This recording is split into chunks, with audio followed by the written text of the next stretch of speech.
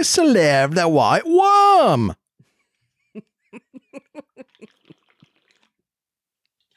Oi, there's a white worm a bit. Checking it up. Oi. Oi. There's a white worm. It's a skull of some kind. Not dinosaur behind the means. Not like a worm you're thinking, like a worm, like a snake or dragon. From the Anglo-Saxon Virm or Virm. Firm. Or Virm. Firm. Oh boy, what is this? Episode 70? Lair of the White Worm. Are you saying layer? Lair? Layer. Layer? Sometimes, I think I have a thing with that word. I remember this. I knew this person who kept saying, layer cake, and I thought they were saying layer cake, like layer of the white worm. I get those for some reason. I can't. My brain, and I just get lost. You know, this is classic Chuck stuff here. This is a safe space. This is Layer a safe space of the for white us. worm. You say it for me. No, Because okay, I'm I'm going going to to say tell you it for real. Layer of the white worm. That's how I would say it. Say it again. Because you said Lara. And, I just... You're right. I did. Okay. Layer of the white worm. Okay. Layer of the white worm. Layer. It's a layer. I would normally say layer. Layer. Okay. I don't know what I'd fucking say. All right? The point is, my biggest offense, and I know Jonesy probably, but my friend Jonesy is too busy to listen to this show, but I would say the Incredible Hulk. And you know what? God forbid somebody just not move the tongue inside their mouth when they're talking. Know. They can't just let it go. Right. So thanks to him, I say Hulk now. Hulk. God. Layer of the white worm. Wow. Jonesy, burgeoning speech therapist. I know everybody's a speech therapist, Dale. Yeah. That's that old saying. That's where it came from. Speaking of, Chuck, I'm going to pivot this into what I've been doing with myself. Oh, good. Okay. Yeah. Speaking of noticing pronunciations of things, I've started listening to Don Coscarelli's audiobook, True Indie. Amazing. Okay. And before I talk about the book, I do want to say that there's a chapter where he talks about, so Stephen King and Bernie Wrightson did Cycle of the Werewolf, which started out as an actual calendar with Bernie's illustrations, and the story was, once a month the werewolf would come, and but Dino De Laurentiis had reached out to Don to see if he wanted to do something with it, write a screenplay on it. And Don Coscarelli says, werewolf. And that's how it's pronounced, right? That's how it's spelled. So, you're narrating your own writing into a recorded form. You probably get super paranoid, and there's nobody you can actually ask that would give you the right answer. So he says werewolf. He's saying werewolf. Werewolf. Were they there? Werewolf. Yeah. Wow. So it's very apropos of what we were just talking about. That's amazing. Jonesy, what do you have to say about that? I mean, we were just talking off air too. I've been saying Vangelis for the amazing Greek musician. Amazing. But apparently it's Vangelis. Right. So what are you going to do? Right. So, here we are, warts and all. Oh, here's another bowl of feces for you to eat, Chuck. Thank you. Thank you, sir. Right, yeah. No, I don't need a napkin. Yeah, slurp it up, idiot. Do you have any straws? Dale, one time I went to Canada. Oh, okay. And I ordered I ordered an apple juice at a cafe. You know, it was just a bottle of apple juice. I saw it in the thing behind the guy. Yeah. He hands it to me and he goes, "Would you like some straws?" And I said, "Excuse me?" He said, "Would you like straws?" And I was like, "Yes, I would." Guy hands me 2 straws for my apple juice. I was alone. I didn't have anyone with me. It wasn't like a romantic thing. Yeah. It wasn't like sharing the apple juice. But I guess this is my way of saying, is there a thing in Canada where you use 2 straws at once? I think there were smaller straws. They weren't like the McDonald's full size. They were like, but they weren't like coffee stirrers. They were like in between. They were like straws. They were like, you go to the grocery store and buy a bag of straws. They were like those. No, smaller than those. Oh, God. Can't. Is what I'm Does saying. it end? I bet you know what I bet you it was? I bet you it was this guy's problem solving. So maybe it wasn't, a Canadian thing, or maybe it wasn't that particular convenience store thing. It was, this is the guy that's going to solve your problem because he's aware of the straw size. That's it, Dale. You figured it out. This cafe that's my guess. Accidentally ordered the wrong size straws. That's what they did. Yeah.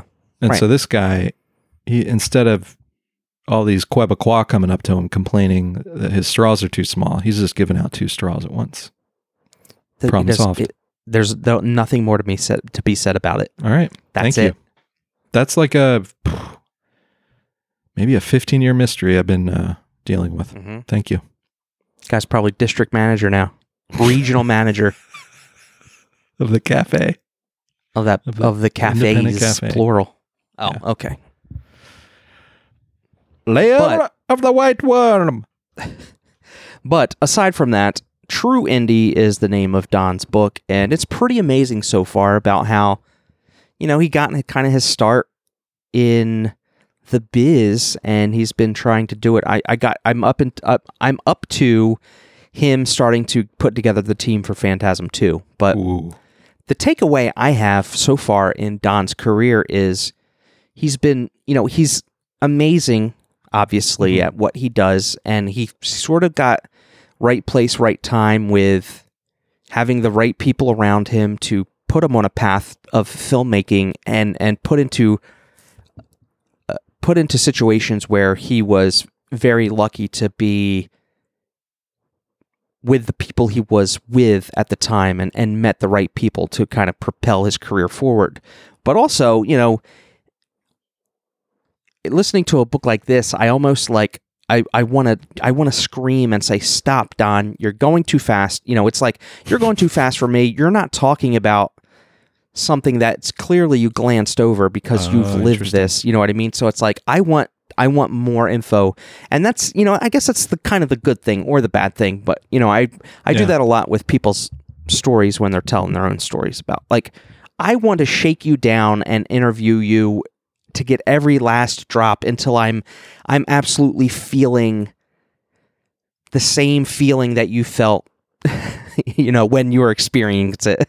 I want to like put myself in, but that's that's not Don's fault. That's my fault for being like that. But it's cool to hear his stories through his eye in Hollywood, and he's not, I don't want to knock the guy, but he's had, kind of like up until that point, he's had a great career, but it hasn't been like, through interferences of other people, he hasn't been like at the top of the charts because of things out of his control, right? Producers, money men, that kind of thing. Like, his creative visions have been stymied at times, and he even talks about that in the book where, to this day, he thinks about whether he questions whether he made the right moves on certain things or not. Like Beastmaster. I mean, we did the Beastmaster back in January, and we poured our love over it. But to this day, he questions whether, there was a day on set where he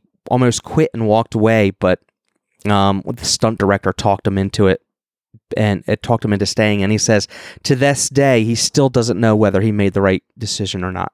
Yeah. Didn't he almost get fired too? And the cinematographer stood up for him. He said, if you fire Don, I'm leaving. Right. And that was Kubrick's cinematographer. Yeah.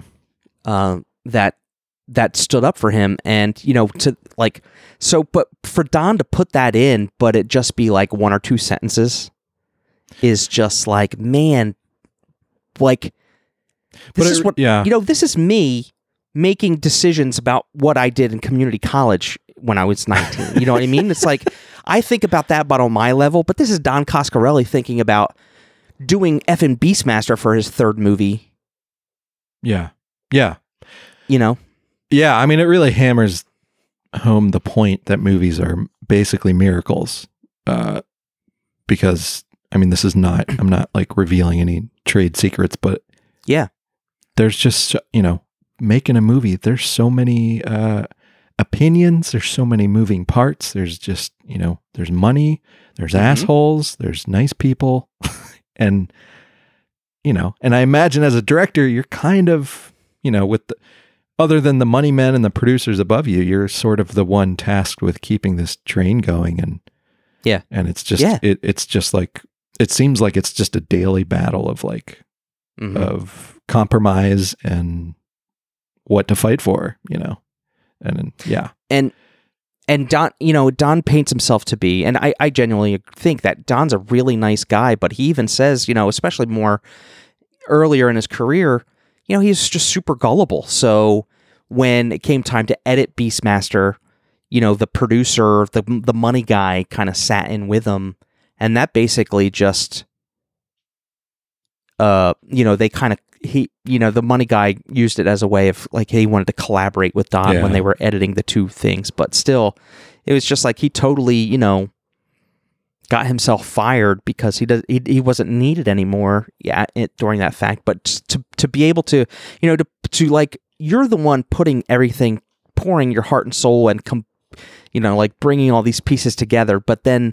it's ripped away from you, after photography's done, it's just, and like, I feel for Don because up until this point, that's kind of what it was from the very beginning. And it's not like he almost didn't get a sample or a taste of, Raimi and Bruce Campbell and those guys doing the first Evil Dead or his Super 8s where they raised all the money and they did everything. Don Coscarelli's first movie was, he shot most of the movie and then it was immediately put in touch with Sid Sheinberg, like president of Universal Pictures. Mm-hmm. And Sid screened his first movie and was like, I'm going to give you 5 times your existing budget to finish the movie, but but then, that sets you on the path where immediately creative decisions are kind of taken out. So you never get to experience the taste of. Yeah. It's like, to be faced with that, like at such a young age. I mean, it's like, it's a monkey's paw almost. And he was 19 for his first movie, doing work for Sid Sheinberg, like face to face. It was. How's his tone? Staggering. What's his tone like? Like in the writing, does he sound bitter? That's the thing. And I don't know if it's because he's just reading into a microphone, reading his book. He doesn't sound bitter, but you can tell from inflections. Like he's still, when he's reading the words on the page, he's like reliving certain moments, and he seems like still, I don't want to say unsettled because I don't want to speak for him, but he's like, things remain unanswered, and I don't know if he's ever sure that there's like certain things that he'll have peace. Such as life, Dale. I know, man. It's like, he's just like everybody else. He's exactly. Super interesting book, though. That's cool. That's though. what I've been. Yeah, I've been enjoying living through you, reading that, and getting the juicy bits from you. I'm excited. Mm-hmm. What was that first movie he did? What was his first movie that Sid Sheinberg saw? He originally called it "Story of a Teenager," but it was then renamed "Jim, the World's Greatest." Oh yeah. I remember researching that. Yeah. Did you ever go back? Did you ever find that? Is that available? Can you watch that thing? It is not available. I checked. I honestly don't know. It might be just on YouTube. Sure. I don't know, but it was not available, and neither was.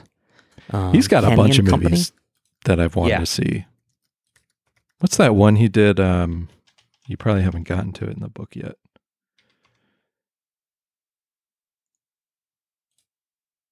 Was But it for some reason, I've had it on my watch list. Survival Quest. For some Survival reason, Quest? I am very interested to see this. Yeah. So that literally just today, he started talking about it today on the ride into work.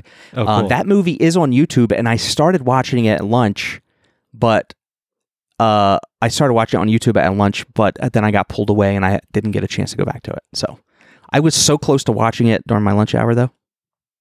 I mean, this cast, Dale. Lance Hendrickson, Catherine Keener, and Dermot Mulroney. Yeah. Catherine Keener's first movie, and he said that she was just like completely charming and charismatic and like power. She held so much, like power. Oh, wow. And Oh, she was that's so awesome. like meager, but she had this confidence as a first time actor. It's amazing when you meet people like that Yeah. who are like so young and they're just like already there. Mhm. It's amazing. Yeah. So we just got to that chapter today. But it's funny Survival because, Quest. he just devotes 2 quick chapters of the book to, Survival Quest. It's like, wait a minute. No, you made this whole movie that took a year of your life. How can we just spend 2 chapters of a book on it? Like, Wow. we need to talk about this, Don, but Yeah. I get it. But Wow. yeah. That's So- cool. That's awesome. Keep us updated. We'll do.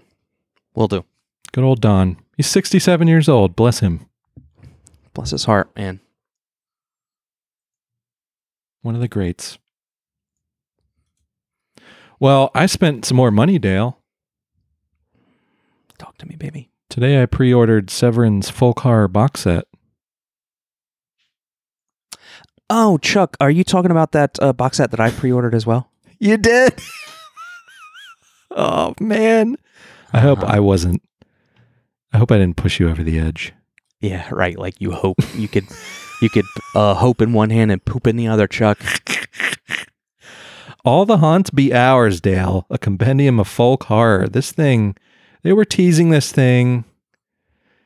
And I just didn't. I mean, because if you Google folk horror, everyone only mentions Wicker Man, Blood and Satan's Claw, and Mm-hmm. is it Witchfinder? Yeah. Those are the 3. Everyone's like, yep, that's the list. That's it. So all That's said and it. done. Yeah. We're done. Pack it up. But apparently that is untrue when you open your mind and you have film experts out there in the world. Thank God. Because there's like 20 movies in this thing, not counting those 3. Like they're not even in it. I think there's a bunch of short films in this. Yeah, it's folk Documentary? horror from around the world, basically. I've even, yeah, whatever. Sorry, I didn't mean to say that. But yeah, this thing, I was surprised how quickly I bought this. Yeah, dude. I was like, I need to find a way ASAP. Yeah. I need to find a way to pre-order this, and I found a way. Life found a Yeah. way. Anna Gould dropped the Mhm. Bloody Disgusting story about it because I was already talking about it, and then it was like, hey, it's out, and there was this huge article on, I think it was Bloody Disgusting. Yeah, and they just list, they got the goods straight from Severin, disc by Mhm. disc, and I'm just reading these titles and these descriptions, and some of these I have on my watch list, and they're not easy to find. And I was just like, oh God, I gotta get this is great. Yeah. There's so many movies in this and they all sound really, really interesting. And they, I gotta say, I don't know if you could call Lair of the White Worm folk horror, but I think definitely watching that this week helped sell me on this box set. Yeah, I think you're right about that. Just because it's set in an English countryside. There's a lot of Scottish music in it. I think it just put us in the mood to Yeah, digging kind of up like of an ancient giant skull. I mean, that's yeah. right It's there. like modern day, like you're watching a movie take place on the site of a Ren fair or something with the white worm, and I just want more of that. And I mean, 20 folk horror movies is just incredible. Yeah. Incredible. Yeah, and it's coming, and it's sort of like built around this documentary that they're also releasing in this Woodlands Dark and Days Bewitched by Kira Janice, who is, I mean, I'm super, I've been wanting to read her book, House of Psychotic Women, for years, because every podcast mentions it. It's supposed to be like sort of the end all be all of like horror critique. But I just can't. I have ADHD, Dale. It's hard for me to read. All right. Yeah, dude. Yeah, you can't do that. Now, if she recorded an audiobook version, like Don Coscarelli did, that might change the. I mean, I did finally order a copy because I was like, I at least need it in front of me to at least give it a try. But yeah, but she did a documentary all about folk horror, and this is going to be included in that, which you can buy separately if you don't want to take the plunge of all these movies. But yeah, I couldn't resist. Pretty happy about that too, and that's comes out in December. So plenty of I don't know if there's 4,000 copies. It's limited to 4,000 copies. So if you guys listen to this, reserve it. Because I can't promise we're doing 20 of these movies for Bat and Spider, but we might do one or two. Yeah, I mean, even if you just go look this up and read the descriptions of the movies. Oh, and Seven also put out like a 10-minute video on their YouTube of footage from every movie and stuff, and it's like watching that. I sat there and watched the whole thing. I was like, yes, please, yes, okay, yes. They also put out, they released an ultra long podcast about it too. Oh God, yeah, today, it's going to take over my life. And their also big shout out to, sorry, what were you going to say, Dale? Their podcast is like a number one, like if you listen to that podcast, you'll just, your muscles will act involuntarily and start pre-ordering things from Severin because they do such a great job at selling what it must be what it's like they being love. Like a middle-aged housewife watching QVC. Like you're just like you can't resist, right? Yeah, and that's like I resisted listening to that show for a while because I was like, is it just going to be like it's just like a sales pitch or whatever? But it is, but it's the best kind. It's not like it doesn't feel like you're listening to an ad at all, but it certainly does make you buy more movies. Right. It's it's more of like their journey, their documentary on how they put together the movie and the special features outside of the actual special features themselves that's on the disc. It's like, this is what we went through to put all this together for you, and you please, have the pleasure of benefiting from the fruits of our labor. Yeah. That's what I love about it. I'm glad they had this in ready to go because they had that upset of Drop Dead Fred getting taken away from them out of nowhere. Yeah. I mean, they don't seem too upset because I guess someone else is going to release it, but maybe all that work that they probably did for that will still see the light of day. So they're probably not too upset. But also leading up to this, one of my favorite podcasts, Live at the Death Factory, their most recent episode talked about one of the movies that's in this set, Penda's Fen by Alan Clark, which I had on my list, and just listening to them talk about it. And they talked, and I think one of the hosts had seen the documentary too, probably at a festival or something. But yeah, it was like, that was like a fan fest or something. Oh, was recently. It was almost like a coordinated PR thing centered at my brain, but I don't know if any of these things were like coordinated. I think it just sort of happened this week. 1988's Lair of the White Worm, directed by Ken Russell, Altered States Ken Russell. Chuck, what is this movie about? A giant white snake lives underneath an English estate, and its keeper, Lady Sylvia Marsh, searches for a virgin to feed the big worm while a group of intrepid locals try to figure out what all the strange stuff that's happening around is all about. And they end up battling Lady Marsh and her giant white worm.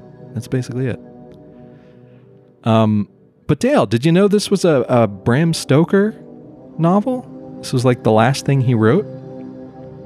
I did, yeah, and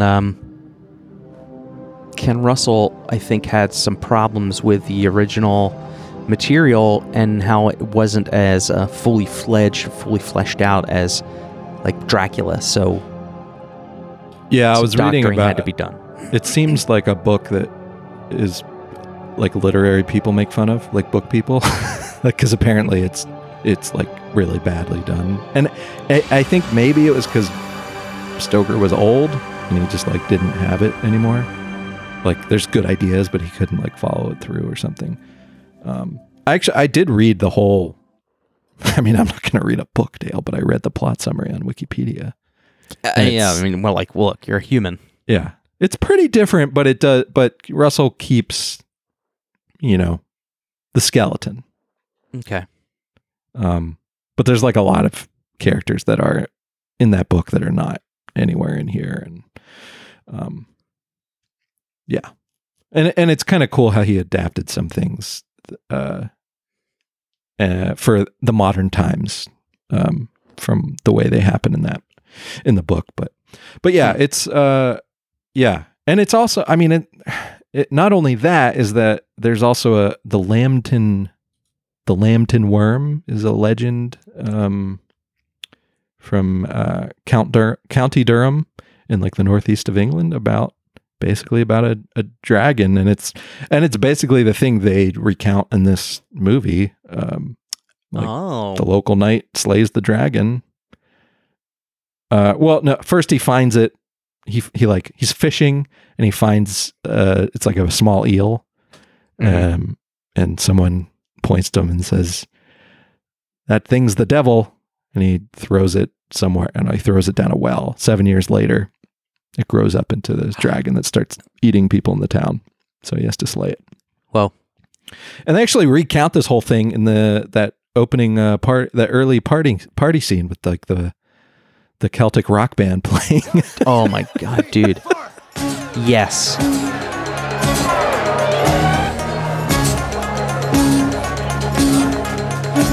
John Dumpton went a-fishing once, a-fishing in the weir. He caught a fish upon his hook, he thought looked mighty queer. Now what the kind of fish it was, John Dumpton couldn't tell. But he didn't like the look of it, so he threw it down a well.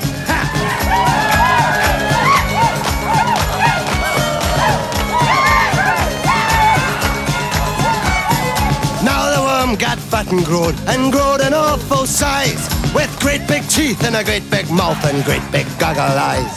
And when it and all the lyrics, like it's all on, like those are straight from like the old, I don't know what you call that. What did they call it? Like the old legend song. Yeah, is that like a prose or is that like yeah, it's like a ballad?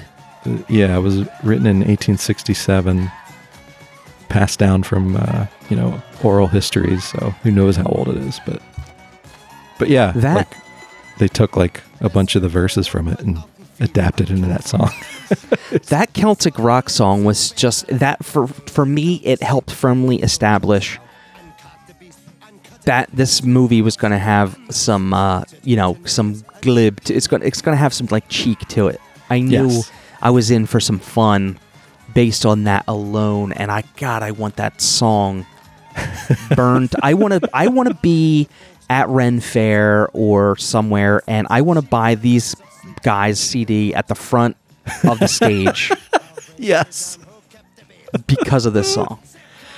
I was so mad. I scrolled through the credits so many times looking for a song credit, and there's nothing up there. I was like, what?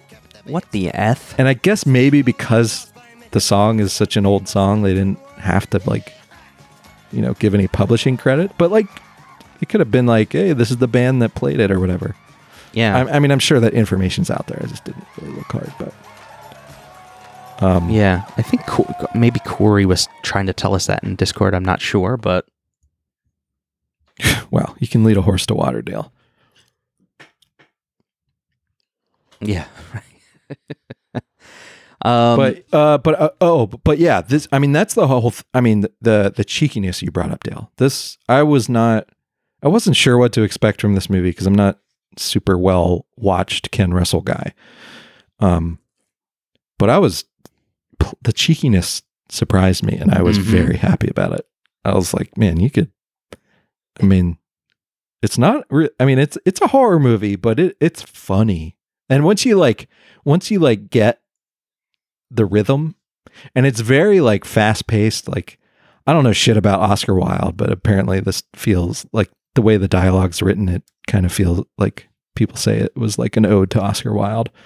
All the talking is like this there's a lot of dialogue, and it's like got this fast rhythm and everything. There's all these like puns being thrown around. Yeah, like it felt like Hot Fuzz. It was like an Edgar Wright movie or something, specifically Hot Fuzz. You know, when the like most of the police force are like trading barbs back and forth, and they're like having conversations. It's very much like that in a great way. Yeah, and it's like, and there's so much, like, it's so sexual too. Like they lean so far into that, like yeah, it's a white worm, it's a penis, like yeah, and like, you know. Yeah. You could probably look silly making a joke at the title of this movie, and then you put it on, you're like, oh yeah, they know exactly what they're doing. Yeah. I don't know if we want to get too far into what I was expecting versus what was on the screen, because I don't know what I was expecting. I think I was expecting something a little more gothic and serious in nature. Yeah. And I was expecting a period piece. What we got was a movie set in England in 1988, frankly, and with a cast of like with Hugh Grant like playing Hugh Grant. I was like, I couldn't fathom picturing Hugh Grant in this and what kind of role he would play, but you know, I also didn't know what the cast of characters were going to be like in this movie. But to see Hugh Grant play the character he played, he really like, for whatever reason, he was like Baron of this town or whatever you want to call it in 88, you know, all those years ago. But I mean, he just played it up. He in interviews since, he basically like, he has, I guess, hatred for this movie, or at least he didn't know how he should play the character because of the time frame and the way the movie was set. But he basically played it as like this rich playboy character, and it doesn't do anything to hurt the movie. I loved it. I loved him. I thought he was really great. So do I, and I don't understand, you know, and maybe he's still confused to this day because he just went with his gut because he wasn't getting any direction on what the character was supposed to be. But, you know, I really loved his character in this movie. And he was, just by looking at the thumbnail alone, I thought he was going to be like one of the bad guys, right? He's going to be like a rich, snobby worm underling. But he was like one of the heroes, which I liked because there wasn't just one hero in the end. There was like a group of people from this village trying to do right and save the village from certain doom from... because his ancestors slayed the worm. Or the dragon or the snake, whatever it is. So you're kind of like, oh, he's going to be the one who gets to slay the worm. It's his destiny almost. And he does help, but he's not the one who slays it, which is kind of cool. Which is very cool, because especially when you know, the whole movie as he plays it, you're not like, this is not like leading hero swings the sword kind of guy, right? Like, he's a great person, and he never flips or succumbs to the power of the worm, right? But Yeah. I think the driving force really are the two sisters, and especially Meg. Mm-hmm. Is that her name? Meg? Uh, Mary. Mary. Is that Mary? Yeah. Oh man, Mary is the one, the sister who's not being sacrificed. Eve and Mary. Yeah. Yeah, Mary's the like sort of the main one. Totally smitten with Mary. Totally smitten. Yeah. Man. She was alive. Fantastic. And she delivered her lines like thick English accent, but it was almost like watching an old like 40s, what do you call those types of movies, with the fast talking, I forget what that's called. Like a I don't know. like a slapdash comedy, is that what it's called? I don't know. Yeah. Right. But yeah, she's fantastic. Peter Capaldi's playing like one of her boarders, who's I guess he's sort of like an amateur archaeologist, and he's just digging up her yard. There's no like credentials. There's no mission. Yeah. There's no reason he's doing it. Got that amazing head of hair. Oh man, Peter Capaldi, you hunk. Man, could you imagine just walking around with that hair helmet on? Just like, yeah, like you don't know how to do anything to it. It's just puffs up. Yeah. It's like, look at this. I'm a lion. Just a lion walking around here. Like if he's down the pub, he's talking archaeology, and he's getting people buying him drinks. Oh yeah. No doubt. No doubt. Let me tell you about this giant snake skull I just dug up. Yeah. And people are just glued to his stories. Yeah, that's how this whole thing starts. Is Peter Capaldi digs up this amazing skull out of the yard, and also like an old mosaic of a cross with a white snake wrapped around it. And as soon as this happens, it's like a chain reaction. It's like he unearthed evil, and things are just going to happen. All of a sudden, Lady Sylvia Marsh shows up in town, who owns like the estate next door. And she's back early. She usually, comes back later in the year, but she's back early. And Dale, how about what's her name? Amanda Donahoe? Her performance as Lady Sylvia Marsh, the Snake Woman. Yeah. Holy shit. This was a woman who just said, I am going to own this role and have the greatest bit of fun. Yeah. Like I am so impressed with what she did for this character. Yeah. She played it with this like edge of seriousness but playfulness at the same time. And she danced on this razor thin blade, and the fact that, she has a bit of prominence, especially in the TV world around this time, but she went for it. Like she went to own this character who is, nude half the movie and blue a quarter of the movie. And, she has snake fangs, and she just owned this role to... Yeah. And even when she's doing like silly, like things like if you read them in the script, you'd be like, wait, what? Like she gets charmed by a guy playing a harmonica, and because she's like a snake woman, she can't help but do this dance, like she's being put in a trance by the music because she's a snake. And it's like, but she does it so you can't take your eyes off of her, but you're not like, I mean, you're kind of laughing because it's silly, but you're also like, this is amazing. Right. Like, I want to know why she's compelled to do that. and it's like, is she doing this voluntarily? Is she just decided to like bust That's a move? what's cool about it. Because the first time it happens, you don't know exactly you don't know if it's involuntary or not. Like, right. Until she like rips the harmonica away. She's like, I'm not really into that. Yeah, when he stops playing it, she like snaps out of it and then snatches that harmonica. She comes out of a basket. Yeah. With her arms in like this snake pose. God. I couldn't believe it. Mm-hmm. She's my hero. She's my hero too. Jeez. She's our hero. Apparently Tilda Swinton turned that role down. Yeah. How about that? Her loss. Yeah, I could see the lady Sylvia Marsh in a Tilda type role, but it certainly wouldn't have had the same.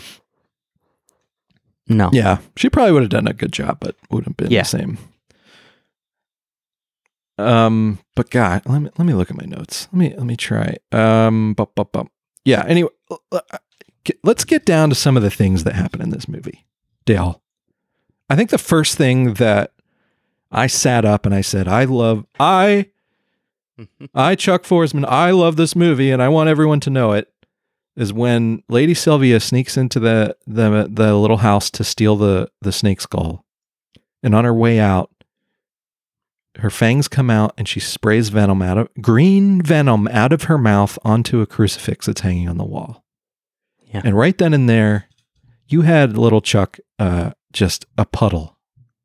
I was a puddle. I couldn't believe that shot. And it's so quick and so sudden, you're just like, huh! It's like you get slapped in the face. Like, hey, nerd, pay attention. We're going to do some stuff here. Because usually, the big reveal that maybe this lady is a snake woman, maybe not, you get at the last 15 minutes of the movie. Yeah. This is 10 minutes in, 18 minutes in. And you're like, whoa, she's a snake. And these fangs that are like, they're impractical. They're the best fangs. They're the best fangs. They can't even close their mouths when they have Bar these fangs. none. And this green venom that's just spraying, just like it's gleaming. a comedy routine with like fake throw up on SNL, Yeah. Just spraying onto this cross. And then is it Eve comes home? She sees the state of this cross hanging on her wall, goes to touch it, and Dale, the movie slapped me around. Horde slapped me around right in the face and said, we're gonna play the audio of a shotgun blast, and Eve's gonna go straight into, she's gonna black out, go straight into this insane hallucination where we have Jesus Christ on the cross, a white snake eating his arm. We have Roman soldiers raping topless nuns. We have the snake woman just skulking around laughing, and everything's in flames. And it's all done in this like weird chroma key thing where it's like that weird blue screen thing. And it almost looks like laughable, like they did it on like live television. But it's so shocking and just out of nowhere. You're just like, oh my God, holy shit, what is happening? Yeah, especially when the rest of the movie, like the print is so clean. Yeah. And beautiful. This almost looks like it was on purpose for whatever reason. The chroma key aside, it was just like shot on video quality of this nightmare. I liked it. I liked it, but it was insane. I mean, it was just insanity. It was insane, and I at first I was like, are these soldiers? I was like, holy shit, they're fucking. They're raping all these women. Like, I was like, this is horrifying. A scene, man. This is a effing scene. Yeah. And poor innocent Eve, like, it's just like a pure, she touches this venom and it's just like a supernatural video feed of things that she would have never, ever wanted to see in a million years. Just going straight into her head. Yeah. Just like, here's some psychological damage. Yeah. It's something she'll never be able to escape from again. It's part of her. God, yeah. And Dale, it's a word of advice. If a snake lady ever comes up next to you while you're hitchhiking and asks if you want to ride, don't take it. And she says she's out snake watching. Yeah, right. That's a sign. No matter how tempting it sounds, don't get in the car. Just don't. Try not to get in the car. Okay. Do your best. Right. We're all weak-willed men around here, but please. But how about this? What was he? Was he like a scout. He looked like a Boy Scout, but I don't know. Yeah, it was like, yeah, it was, yeah. I mean, he was an English Boy Scout, whatever the equivalent is, or something. He's like a ranger. But she just picks this poor kid up. And I mean, it's before you realize that she's like looking for a virgin. But then later makes sense. It's like, oh, that's why she picked up this nerd boy. Right. And and she's just like saying all these sexual innuendos, and he's kind of picking up. I don't think he's actually picking up on any of it. He's just so dumb. I know. I was like, dude, this is your chance. I mean, if you're going to go out, this is a way to go out. Which is all what makes the harmonica scene even funnier, because he's the one who plays his harmonica, and she has to do her little snake dance. Yeah, right. And she rips it out of his hand. Yeah, he plays a harmonica with her in her bra and underwear, and they're playing snakes and ladders, like in front of the fireplace. This is how clueless you are, dude. Yeah. And then she puts him in a giant bath, and I guess she bites him at that point. So then he becomes. So there's there is like a bit. This is a Bram Stoker story. So there's kind of a vampirism at work. It's not like your classic Dracula vampire. It's like, it seems like it's more about mesmerism, like sort of like it's very focused on the controlling a person and turning them into like an automaton or whatever. Basically leaving them helpless, and Lady Marsh can just tell them to do whatever.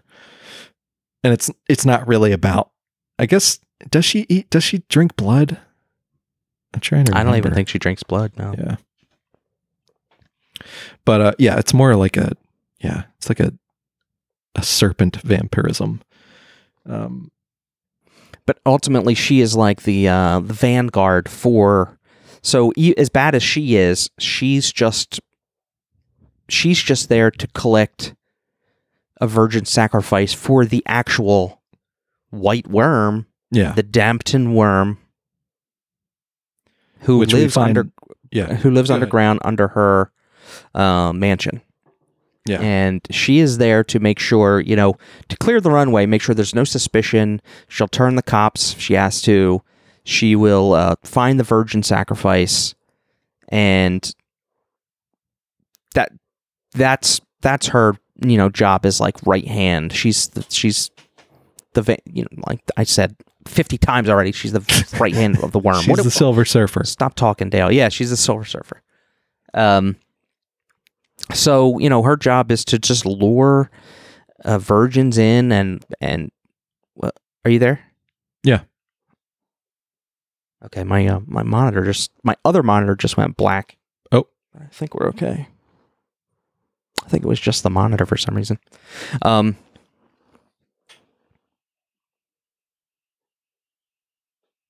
lost my train of thought, though. I know that. And people in town start to suspect her. Amidst the insanity is a very it's a plot you can follow. It's not something insane. It's a plot you've seen before in other things. The coming of a god, or the coming of a being all powerful.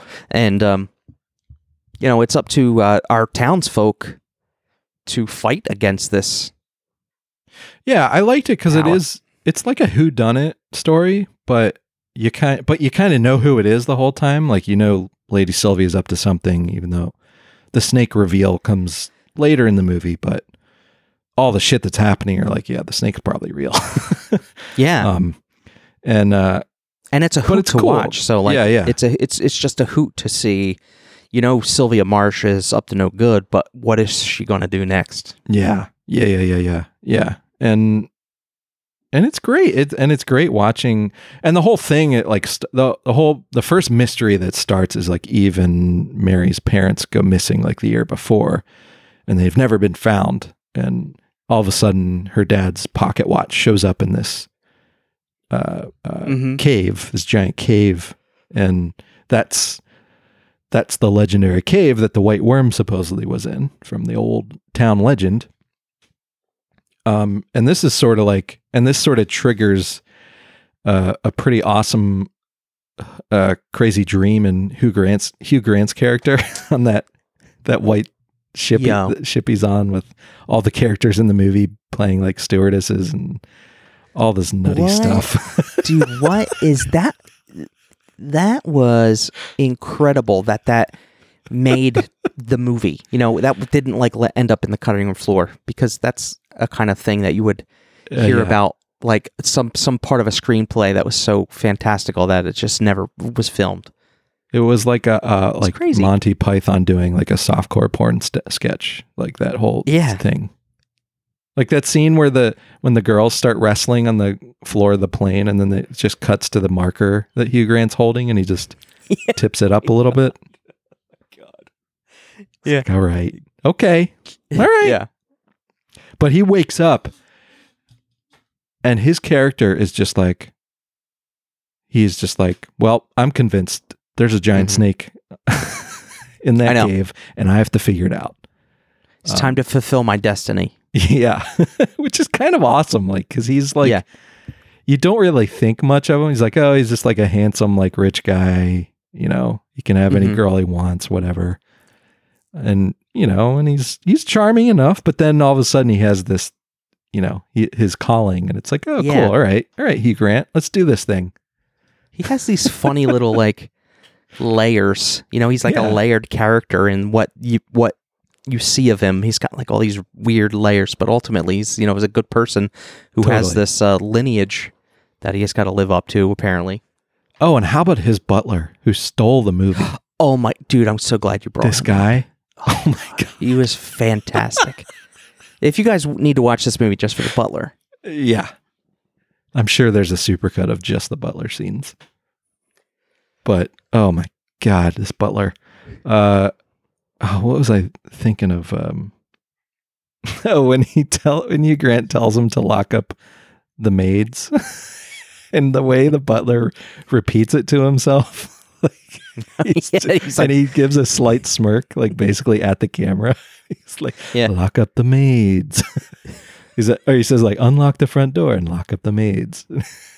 Like it was just this weird, devious detail that didn't really have anything to do with anything. Yeah. Just this look, like his eyes kind of like smirk and glaze over, like these are the kind of requests that I deal with, obviously.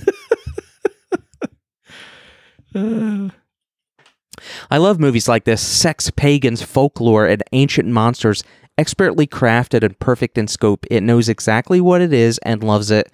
Pretty dang perfect. 4.5 stars by Fungi72, Discord friend. Not wrong. Not wrong. Not wrong. I mean, this delivers. I mean, you could just write a list of all the things this movie delivers. How about that giant white worm dildo she has that she straps to herself at the end during the sacrifice scene? I totally thought, like, to continue the dream sequence, I thought, like, we were about to get some raw dog. Like, they might not show it, but they were going to imply that there was some real deal tusking about to happen. And, like, in some weird, like, 1980s, like, yuppie, always working kind of like thing, it was just like, oh, no, we don't have time for this. We got to get right to the it was like, what? You know, this 10-second line just like ruins all the pomp and circumstance of what's about to happen. It was so weird, but the implication, I was like, oh my God, is she about to like strap on? You know what I'm saying?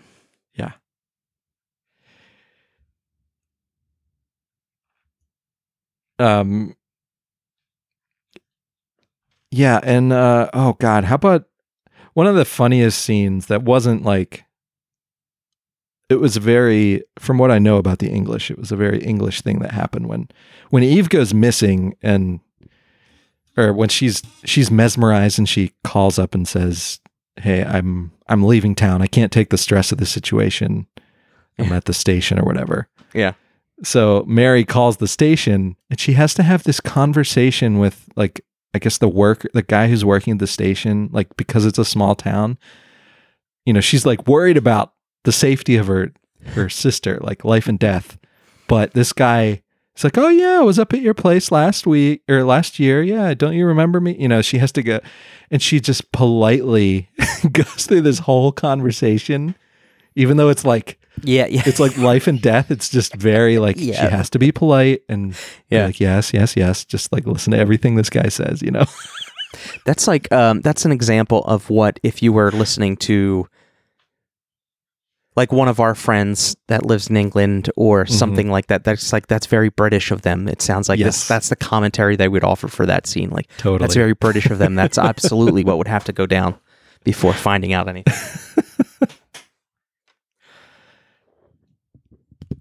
Yeah, I love how whenever everyone figures out it's like a snake cult situation. Like I love when Hugh Grant's like, all right, I'm gonna play like Turkish snake enchantment music on giant speakers on top of my house to lure Lady Sylvia my way. And it works. And the way God, that scene of her walking like through the foyer past that or like Roman statue, that bust I just could watch her do that move. Yeah. The way she walked like a snake. It was unbelievable. Couldn't she was believe like it. Shimmying her head. Like she was totally into us. Like, this is not real. This is not how easy it can be. Yeah. And he's like bugging his butler. He's like, my father's record collection. Wasn't there some Turkish charm music? And this is snake charm music. But this is Turkish charm music. Yeah. Try the B-side. And that was I did want to bring that up. I think that was in Bram Stoker's book. The one character hangs he has a giant kite flying above his house. I think it's like a sort of a scarecrow kite to keep the crows away or something like that. Or maybe it's to keep the snakes away. Because there's a lot more in the book about like snakes like biting people and biting children and stuff. Which they hint at a little bit in the movie, but I like that they kind of used the speakers as sort of that same idea of like this giant thing up above, sort of affecting the snake people. Yeah. I don't know. So as like a reinterpretation or a modernization of the same idea. Yeah, and like in the book, I think that like electricity in a storm strikes the kite and then it goes down by a metal wire and blows up the worm at the end because there's like dynamite down there that they placed. Yeah, but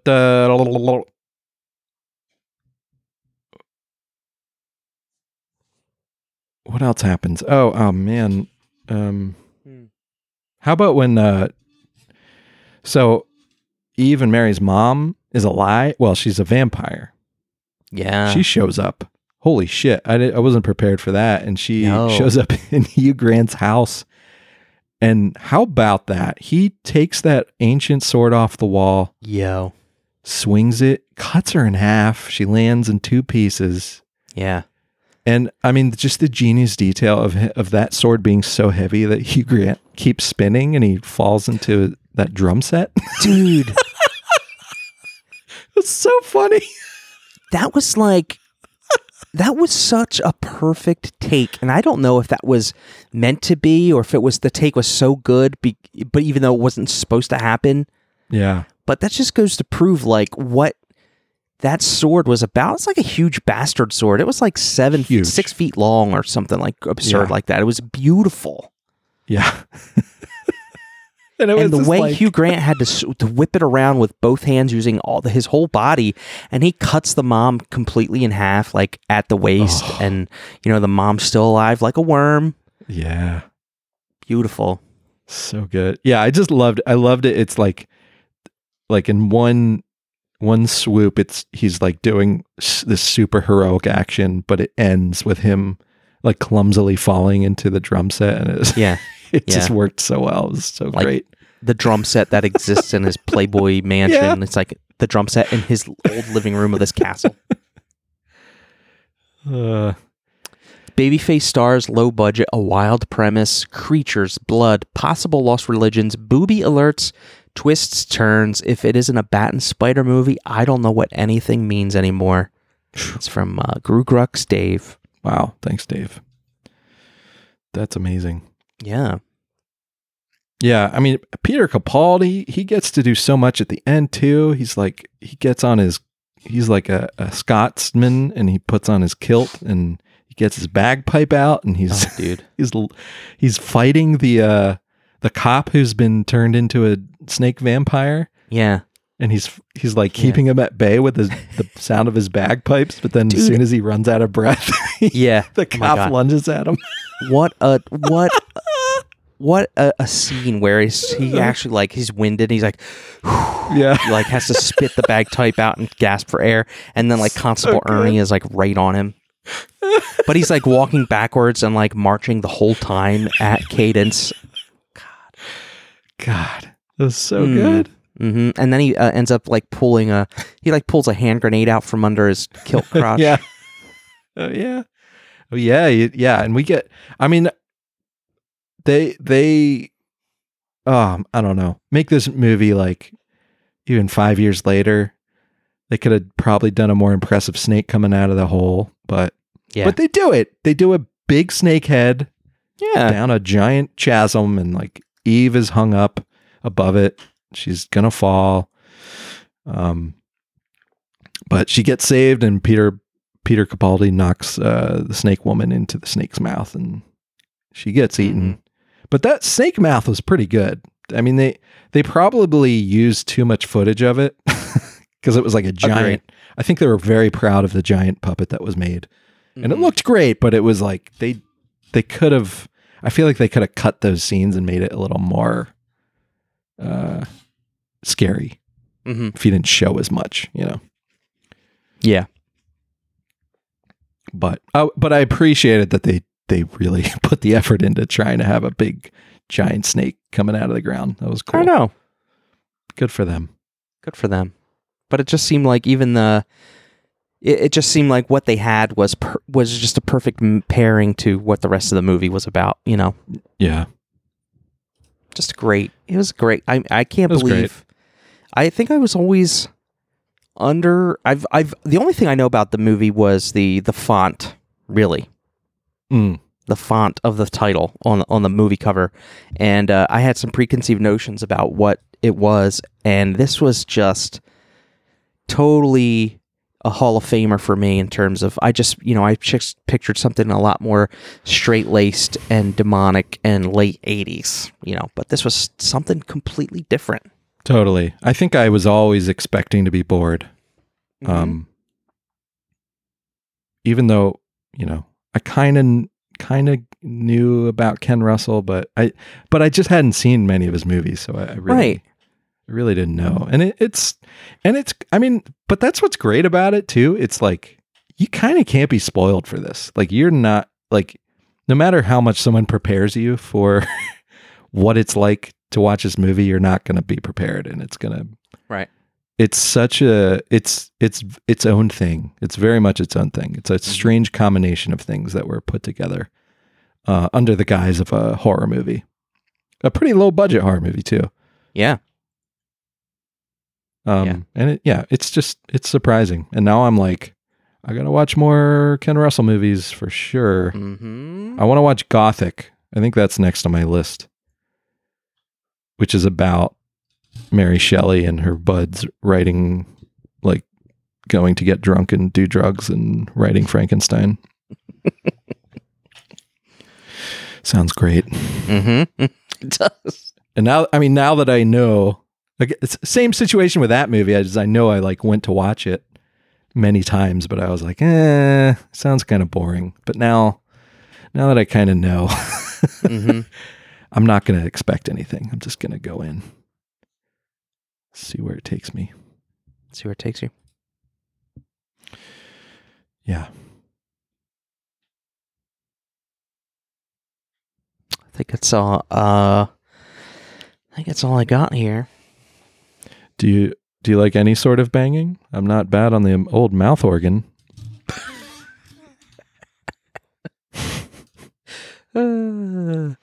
Shit like that. Like, even though like next to last line is Hugh Grant picking up Peter Capaldi, and he says, "There we are, slither in," just asking him to get in the car. Yeah. I wish we had a worm legend in America, Dale.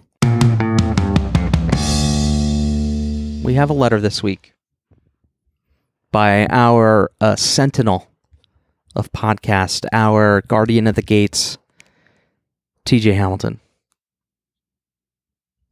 Tim, hey all, where are all the other emailers and phone messages? I miss them. Plus, they need to call as I'm going on vacation next week. No phones or email for me, just relaxing by a lake where I once saw a dead body. Well, Holy shit. to be clear, the police were dragging it out. Never saw a dead body in the wild before. Not fun. No, he wasn't murdered. Tipped over in his canoe. Wow. This email Self-murder. turned dark. Sorry. Love the show, Tim. Tim, by God. Well, should we take the week off if he can't write in next week? If Tim isn't there to respond and write in, is anybody even listening? We don't have I don't think it's a show without a letter from him. We could do for another week off. I'm not complaining, right? Dale, did you ever see a dead body in the wild? Oh my God. Boy, did I? No, I don't think I have. I don't think I have.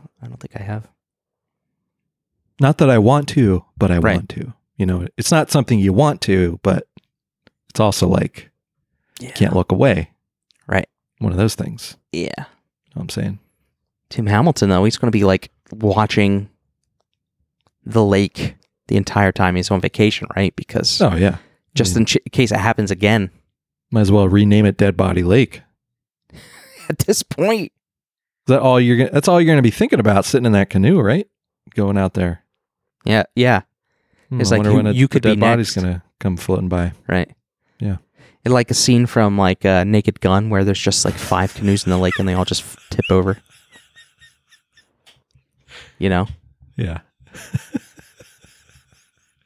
Or like Tim dips his toe in the water and like 5 dead bodies just roll up at once.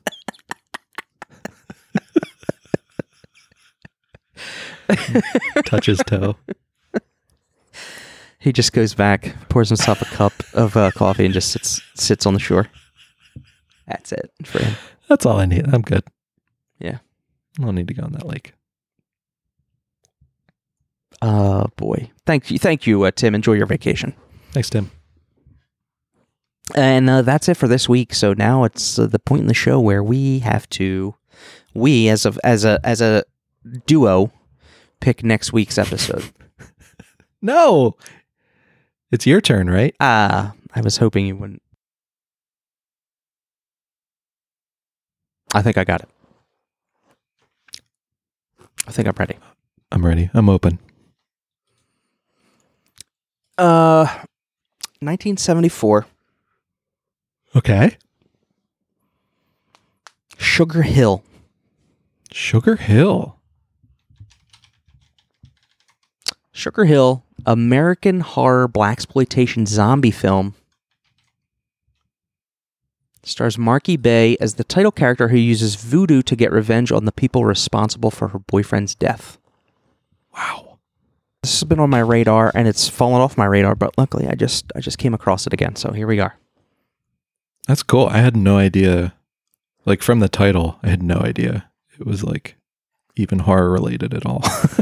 I know, right? You That's cool. wouldn't suspect. Boy, Chuck, and if that's all, then let's get the heck out of here, huh? Yeah, let's wrap it up.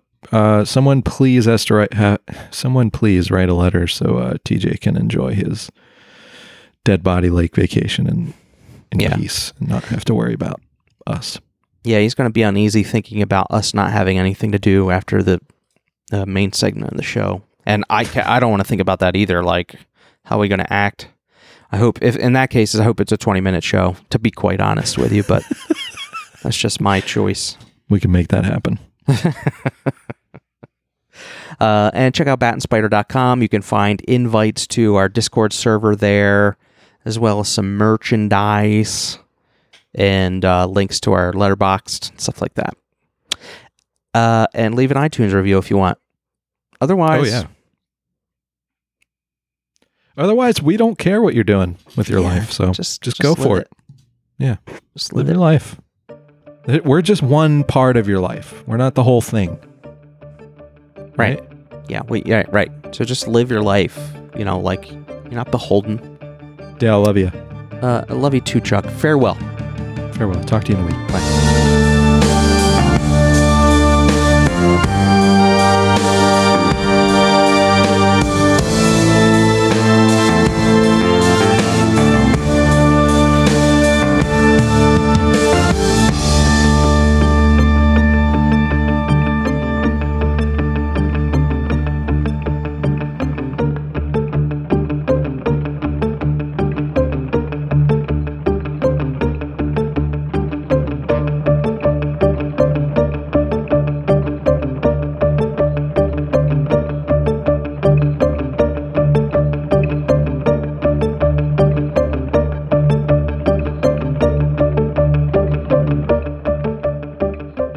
Our theme song was created by Toby Forsman of Whipsong Music. Find out more at whipsongmusic.com. This is a Tape Deck podcast.